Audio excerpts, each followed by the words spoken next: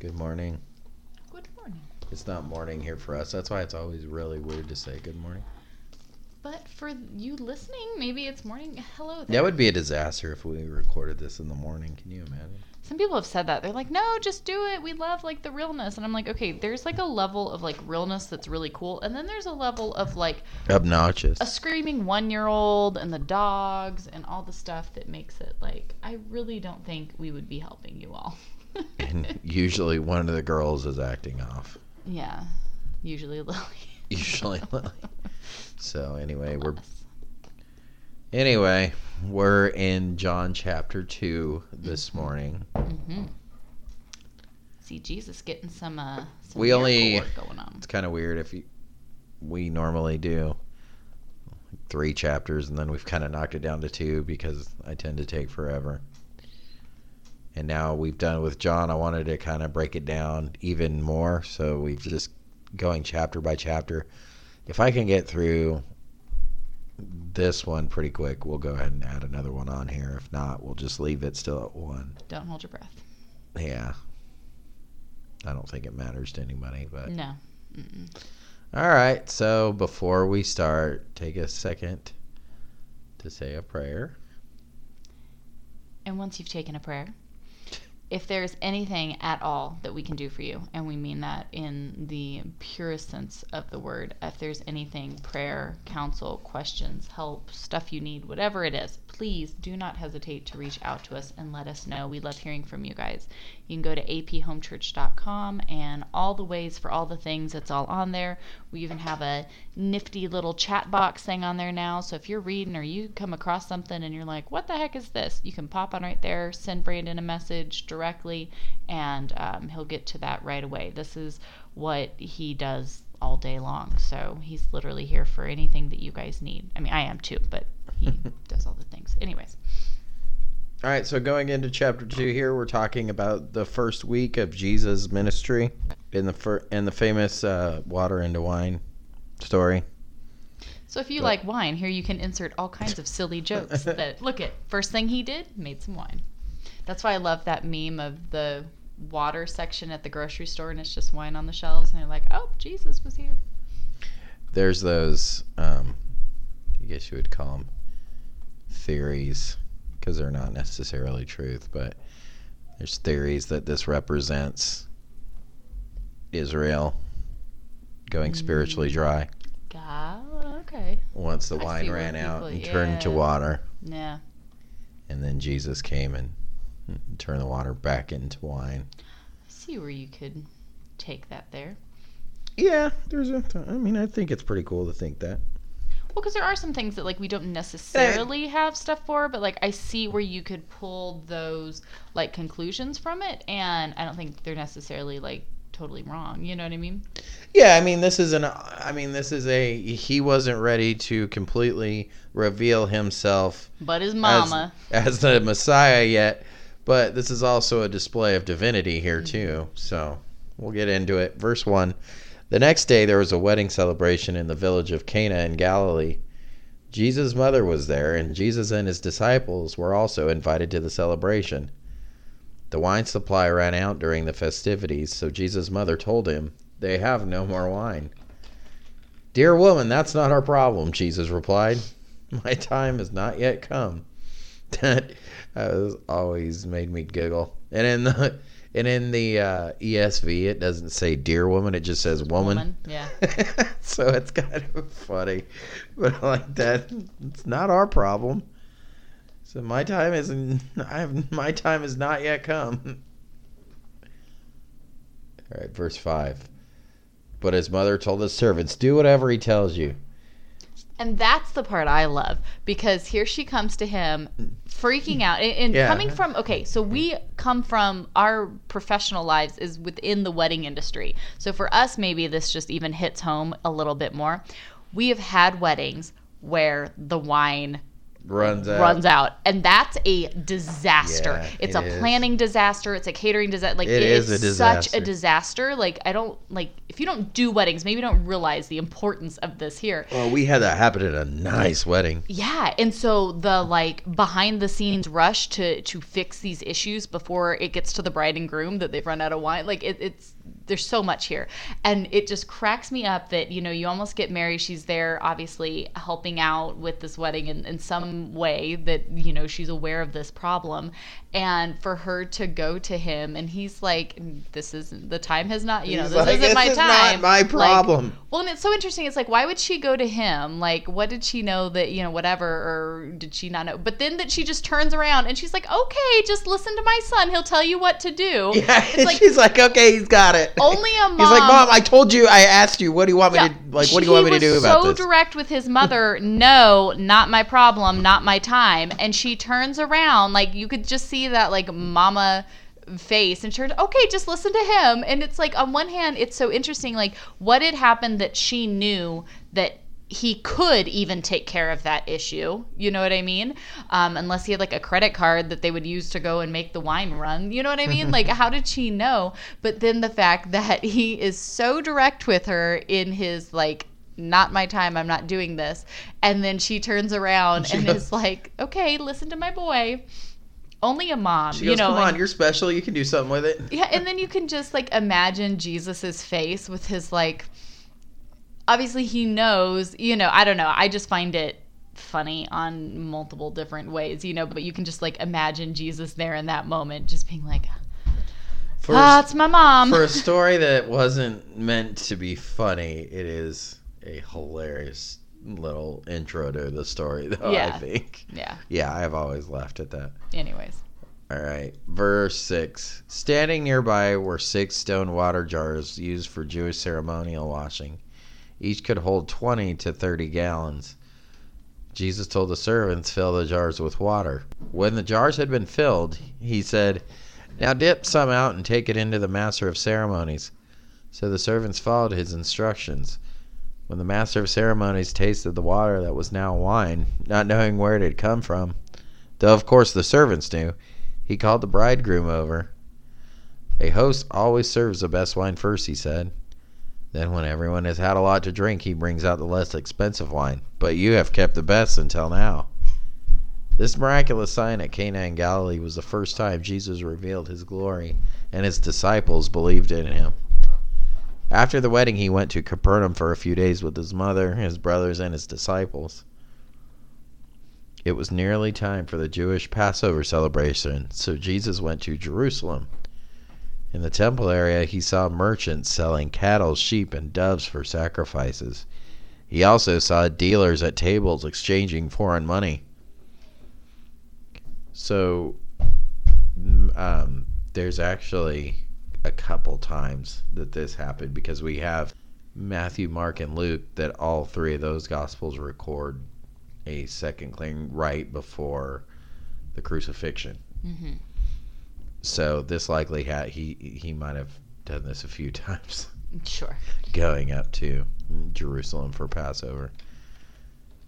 Because again, his ministry was over. Right, it was over a course of 3 years. And so you would have gone. You would have to gone. That would have Jerusalem been for every single one. For every single, right. So it's likely that this happened a few different times. But verse 15, Jesus made a whip from some ropes and chased them all out of the temple. He drove out the sheep and cattle, scattered the money changers' coins over the floor, and turned over their tables. Then going over to the people who sold doves, he told them, "Get these things out of here. Stop turning my Father's house into a marketplace."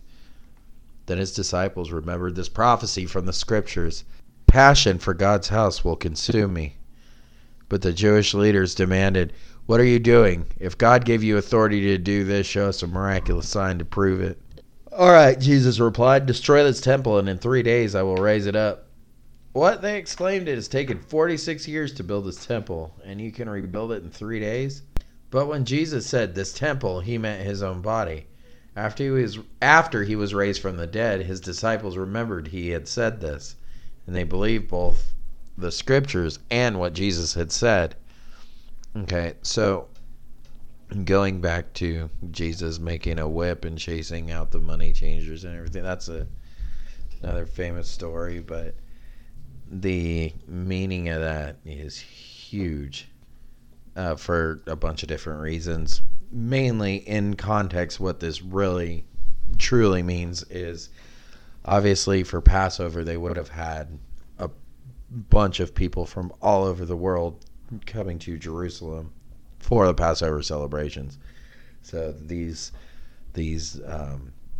people were making a business off of catching travelers needing sacrificial animals coming from outside of Jerusalem. Like, hey, don't worry about traveling with a sacrifice. Just come buy it in the temple. Just buy one here. But they were doing... Oh, of convenience? Yeah. But this was most likely done, too, in the court of the Gentiles, outside of the actual temple. So it wasn't disrupting any of the Jewish celebration or worship or anything like that, but it was messing with the Gentiles' worship. Any non, God-fearing Gentiles in the court of the Gentiles. Excuse me. So, I mean, in context, that's what it was. That's what was happening here. I have a question. What? Is there a connection between the way that they were setting up and selling things like this in this time and setting to the way that we now set up bookstores and cafes and things like that and sell overpriced items in most of our Christian churches today? Yeah, you could definitely make a parallel there. A main parallel there, I'm sure. So is it wrong to have a store in your church or, like in your church lobby or outside of it? What are you selling? Yeah. I mean, what do you, I always kind of... what are you doing? I think it's not that... Maybe, I don't know. I feel like it's just very tacky and of bad taste. I don't know if we could stand here and call it necessarily like sinful or wrong, with like all authority, but it kind of just blows my mind. Like I remember when our church back home as kids was first trying to become like mega churchy or whatever. And I remember when we would go in, because they always wanted you to buy things from their bookstore, right? They'd always push that. I just remember how overpriced everything was. You know what I mean? Like it was always like 10 times more expensive. And it's funny to see stuff like I remember I really needed a new Bible when I was getting ready to start school there. And we went in and looked, and I remember how much my mom had to save up to be able to buy. It's that pink cover one that I still have, but I remember how much like she had to save up to be able to afford that. But it's like, why are you charging for that? Like, why? I don't know. I don't like. What's your point of doing this? Is your point? It's a revenue source, is what it is. Like, why? I don't know. But we also don't charge for anything we do, and so therefore what we do apparently doesn't count. So what do we know? But I think there's a correlation between the two. Yeah, and I mean, symbolically, this is you don't.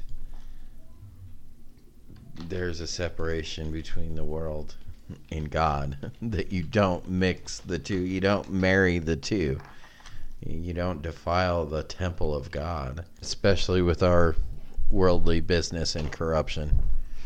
Because anywhere that there's business going on, there's going to be some sort of corruption. It's kind of par for the course. Yeah, and that has no business in God's house. Going back up to verse 19 is always really interesting, because what does Jesus say there? He says, all right, Jesus replied, destroy this temple and in 3 days I will raise it up. Well, Jesus was speaking about his resurrection of his body, but isn't the wording interesting there? I will raise it up. Well, again, starting with John, that everything was created for him, through him, by him. So you look back at, like the Genesis accounts, and you're like, but that was for Jesus, by Jesus, with Jesus? Like this whole thing, you know? Yeah. I will raise it up. I love that. All right, so in verse 23. Because of these miraculous signs Jesus did in Jerusalem at the Passover celebration, many began to trust in him. But Jesus didn't trust them because he knew all about people. Well, that says that he knew all about people. Yeah. No one needed to tell him about human nature, for he knew what was in each person's heart. Okay, since chapter 1 ended pretty quick, I got through that a lot quicker than I thought I was going to. Okay, chapter 3. There was a man named Nicodemus, a Jewish religious leader who was a Pharisee. After dark one evening, he came to speak with Jesus. Rabbi, he said, we all know that God has sent you to teach us. Your miraculous signs are evidence that God is with you. Jesus replied, I tell you the truth, unless you are born again, you cannot see the kingdom of God. Isn't it amazing that he came to him at night and when having this conversation? Yeah. In darkness? Yeah. Oh, you know what else I wanted to throw out there, though? What? If you guys are reading through this, it's an awesome resource for yourself, but especially doing this with the kids. It is Lily, our 8-year-old. It is her favorite movie by far. If you go on Amazon... Oh, the Gospel of John. It's the Gospel of John, and it literally is a movie, but they go through verse by verse the whole book of John with the movie. So she was up watching it this morning. She was up watching it this morning. She loves it. She loves that movie. It's a long movie, but if you watch it, you know, as you're reading through, just to kind of give a visual and make these things kind of come alive, I think it helps in the understanding and all of that. Yeah, those I really like those movies that they do verse by verse. Yeah. And it's one of the ones that has the verses on screen, doesn't it? I think you can turn it on in the corner or something, yeah, but it's got like it tells you what verse or whatever. Yeah. But anyways, I wanted to make sure this morning when she was watching that, like, again, it's like a 3.5 hour movie or something like that. But if you watch it while you're reading through, it might, people ask how to engage their kids and engage their family in that. Things like that to help you visualize it so you're hearing it, you're seeing it, you're understanding it. I wanted to make sure we threw that out there. Yeah. Sorry, I almost forgot. It's great. I'm glad that you did. All right, verse 4. What do you mean? Exclaimed Nicodemus. How can an old man go back into his mother's womb and be born again? Jesus replied, I assure you, no one can enter the kingdom of God without being born of water and the Spirit. Humans can reproduce only human life, but the Holy Spirit gives birth to spiritual life.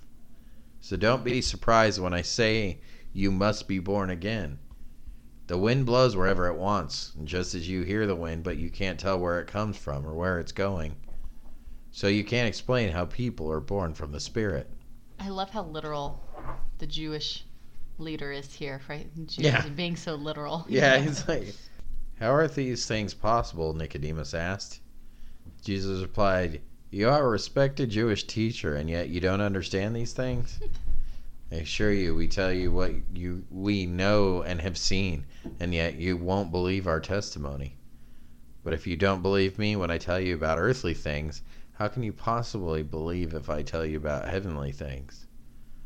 No one has ever gone to heaven and returned, but the Son of Man has come down from heaven. That's really funny, considering the Bethel teachings that we have been. And it's not just Bethel. There's other churches too. But Justin Peters was pointing out that the head pastor of Bethel has got this binder that is full of stories that he claims are his divine interactions with God and some trips to heaven. You serious? Yeah. Yet people are just eating it up. It's crazy. I don't know. All right. Anyways. Am I at 14? Yep. I didn't know if I finished that or if I stopped in the middle of it. Sorry, everybody. Verse 14. And as Moses lifted up the bronze snake on a pole in the wilderness, so the Son of Man must be lifted up, so that everyone who believes in him will have eternal life. For this is how God loved the world. He gave his one and only Son, so that everyone who believes in him will not perish but have eternal life. God sent his Son into the world not to judge the world, but to save the world through him. There is no judgment against anyone who believes in him, but anyone who does not believe in him has already been judged for not believing in God's one and only Son. And the judgment is based on this fact. God's light came into the world, but people loved the darkness more than the light, for their actions were evil. All who do evil hate the light and refuse to go near it for fear their sins will be exposed. But those who do what is right come to the light so others can see that they are doing what God wants.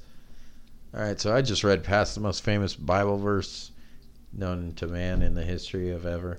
And it's funny because when you're reading it in context, I feel like it is not the one that stands out. It's not at all. And that's why that was really... Like, it's important. I'm not saying that John 3:16 is not No, that's... yeah, but and I'm not... But it's funny that we choose... That's just cherry-picking verses out of the Bible. And in that verse itself, we don't take completely in context. Mm-hmm. That's one verse. That's just the only verse that you ever see is that one verse, John 3:16. I think I know where you're going to go with this. One thing, though, I was looking for something, it being Pride Month or whatever, I've seen so many from professing Christians, so many things that are just killing me. And I've just been like praying about it, not knowing like how to feel about it. Should I say something, not say, whatever.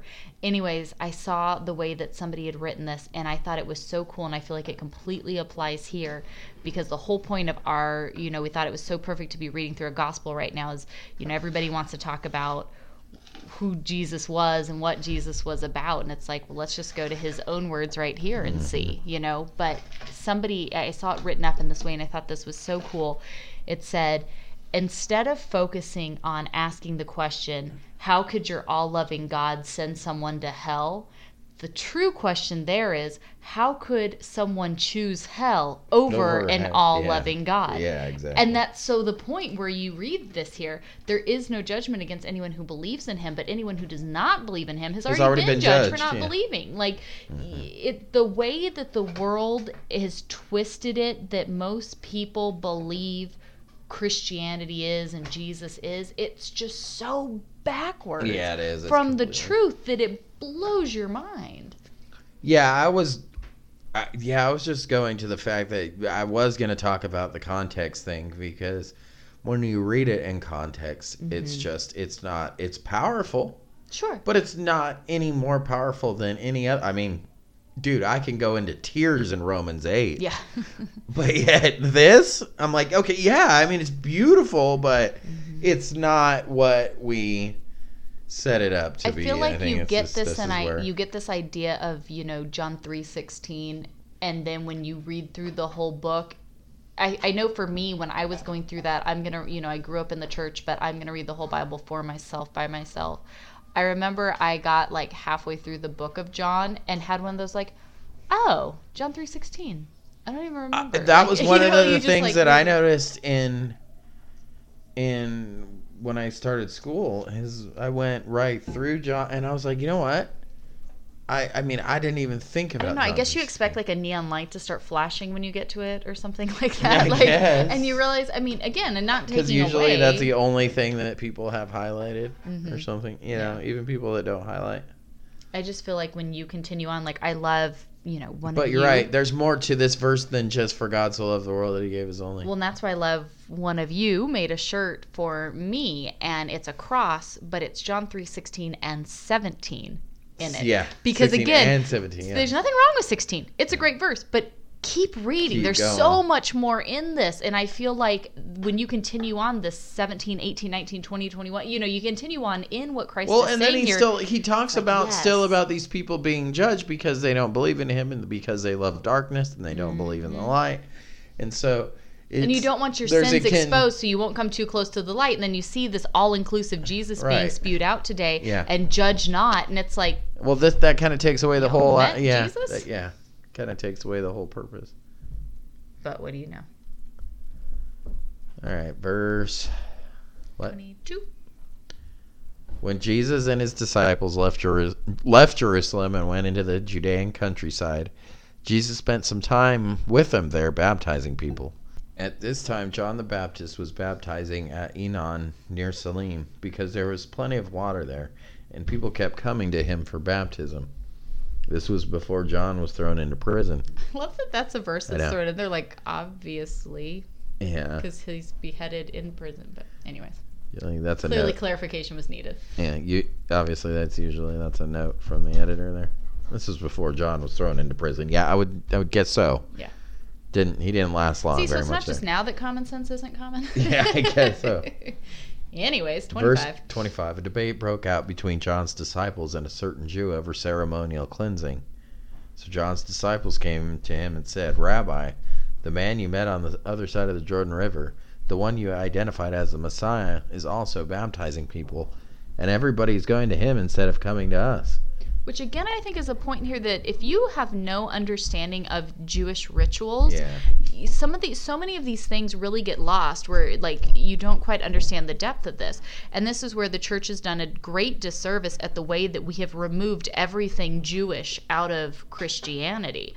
But Christ didn't come to create a new religion. No. He's a Jew, right, who came to fulfill the Jewish religion. Right. You know, it just, I don't know. So anyways, when you understand ceremonial cleansing and Jewish ritual, you know, it just brings so much more. correct. Yeah, none of to all that stuff this. was new. No, not at all. It was and new. they It all have meant very stuff, yeah. strict regulation and So if you instruction don't- for all of this. If you don't know, just look into, I mean, you can even just Google it and you can learn just the basic information of it. And you can, there's plenty of books and everything. But if you don't know, just type in, Jewish ceremonial cleansing, and that'll lead you to some sort of website or something that'll explain. Chabad and stuff. I mean, Chabad's got one, but. Or even if you have an index in your Bible, and I'm sure if you look at, ritual cleansing or cleansing, baptism, whatever, pull up any of those in your index, and that will lead you to, your scripture. Look through the Old Testament books in the Torah, and that will explain, things for them to do and stuff. The instructions for the priests to do this. So anyways. I just think it's interesting to note but when you look you at can that. actually you learn a lot about the New Testament if you go and you completely you learn things the like New that. Testament is the key that opens And up so the that, understanding. yeah, to the right. Old. And that's one thing that's sad that we lost, and it's in no way a worship of or thinking that you have there's some people who something take better, it too or far, thinking you don't get extra credit points for it. But it's you're not loving fascinating. God better because you live like an Old Testament Jew, but it opens and unlocks. The New Testament is the key that unlocks everything of the Old Testament. You can tell the whole story of Christ using the Old Testament. Correct. Yeah, you can. That's why after Jesus comes, you see the disciples using the scriptures to debate with the Jews about Christ. Right. They're using the Old Testament. Right. They're to using prove the Old Christ. Testament to prove Christ. Right. And that's what Jesus, we'll see at the end here, but that's what Jesus spent his time doing after his, during that period of time, that he went and explained to them everything in the Old Testament. He had like probably the best seminary class ever. Could you imagine? No, I don't. So cool. I can't even imagine. But going through, well, yes, I can imagine, because we'll be able to, someday One day. to see this, but going through with Jesus himself showing exactly where he was in every single place and every single thing that pointed to him and every, so yeah, that's fascinating. All right, verse. How do you help me? Sorry, I took a drink of tea right when you did that. You were on 27. All right. John replied, "No one can receive anything unless God gives it from heaven. You yourselves know how plainly I told you I am not the Messiah. I am only here to prepare the way for him. It is the bridegroom who marries the bride, and the bridegroom's friend is simply glad to stand with him and hear his vows. Therefore, I am filled with joy at his success. He must become greater and greater, and I must become less and less. He has come from above and is greater than anyone else. We are of earth, and we speak of earthly things, but he has come from heaven and is greater than anyone else. He testifies about what he has seen and heard, but how few believe what he tells them. Anyone who accepts his testimony can affirm that God is true, for he is sent by God. He speaks God's words, For God gives him the Spirit without limit. You know what's funny is that he adds up there, this was before John was thrown into prison, that John says all of this. Notice it was before that he says all of this, because once in the other accounts when John's already in prison, he goes, can you go find out if this dude's really who he says he is, because I'm in jail. Let's just be sure here, I guess. He's not, these things aren't happening yet. Yeah. Just make sure that this is the guy. Make sure I didn't read this wrong. Yeah. You know. So well, it's and funny interesting to note that John the Baptist is Jesus' cousin as right, well. Right. So, but that even shows you that there's not. I mean, even the messenger that prepares the way. This was, Because when you look in the prophecies of the Old Testament, you can almost put together two completely different messiahs. But one is a suffering servant. One comes in, takes over, and implements his kingdom. Right. So you can see where their confusion would have come from. Yeah. But from somebody that was his whole life was set apart and different. John's to prepare the way for Christ. For his coming, and even he being flesh was like, wait a minute. Because John the Baptist was not supernatural. Yeah, like, there was not at all. Different not at all. Him. It was just that he. God used him, had him set apart. I mean, it's in supernatural, no, but he definitely was set apart, and God used him for a specific, for fulfillment of prophecy, obviously. Among many other things. Yes. But he definitely was favored. I mean, we can see that. I mean, you don't just have an angel appear into your dad. Not everybody has that and saying, "Hey, guess what? You've never had a kid ever. Now you're gonna have one, and guess what? He's gonna be the one that is gonna be the one that paves the way for the Messiah." And even Zachariah, his father being a priest, was like, "What? You're crazy. How's this going to happen?" Mm-hmm. And he's like, "I'm an angel. Mm-hmm. Why would you say that to me?" Yeah. So, I mean, just being that, like knowing that much and still going, wait, is this really the Messiah?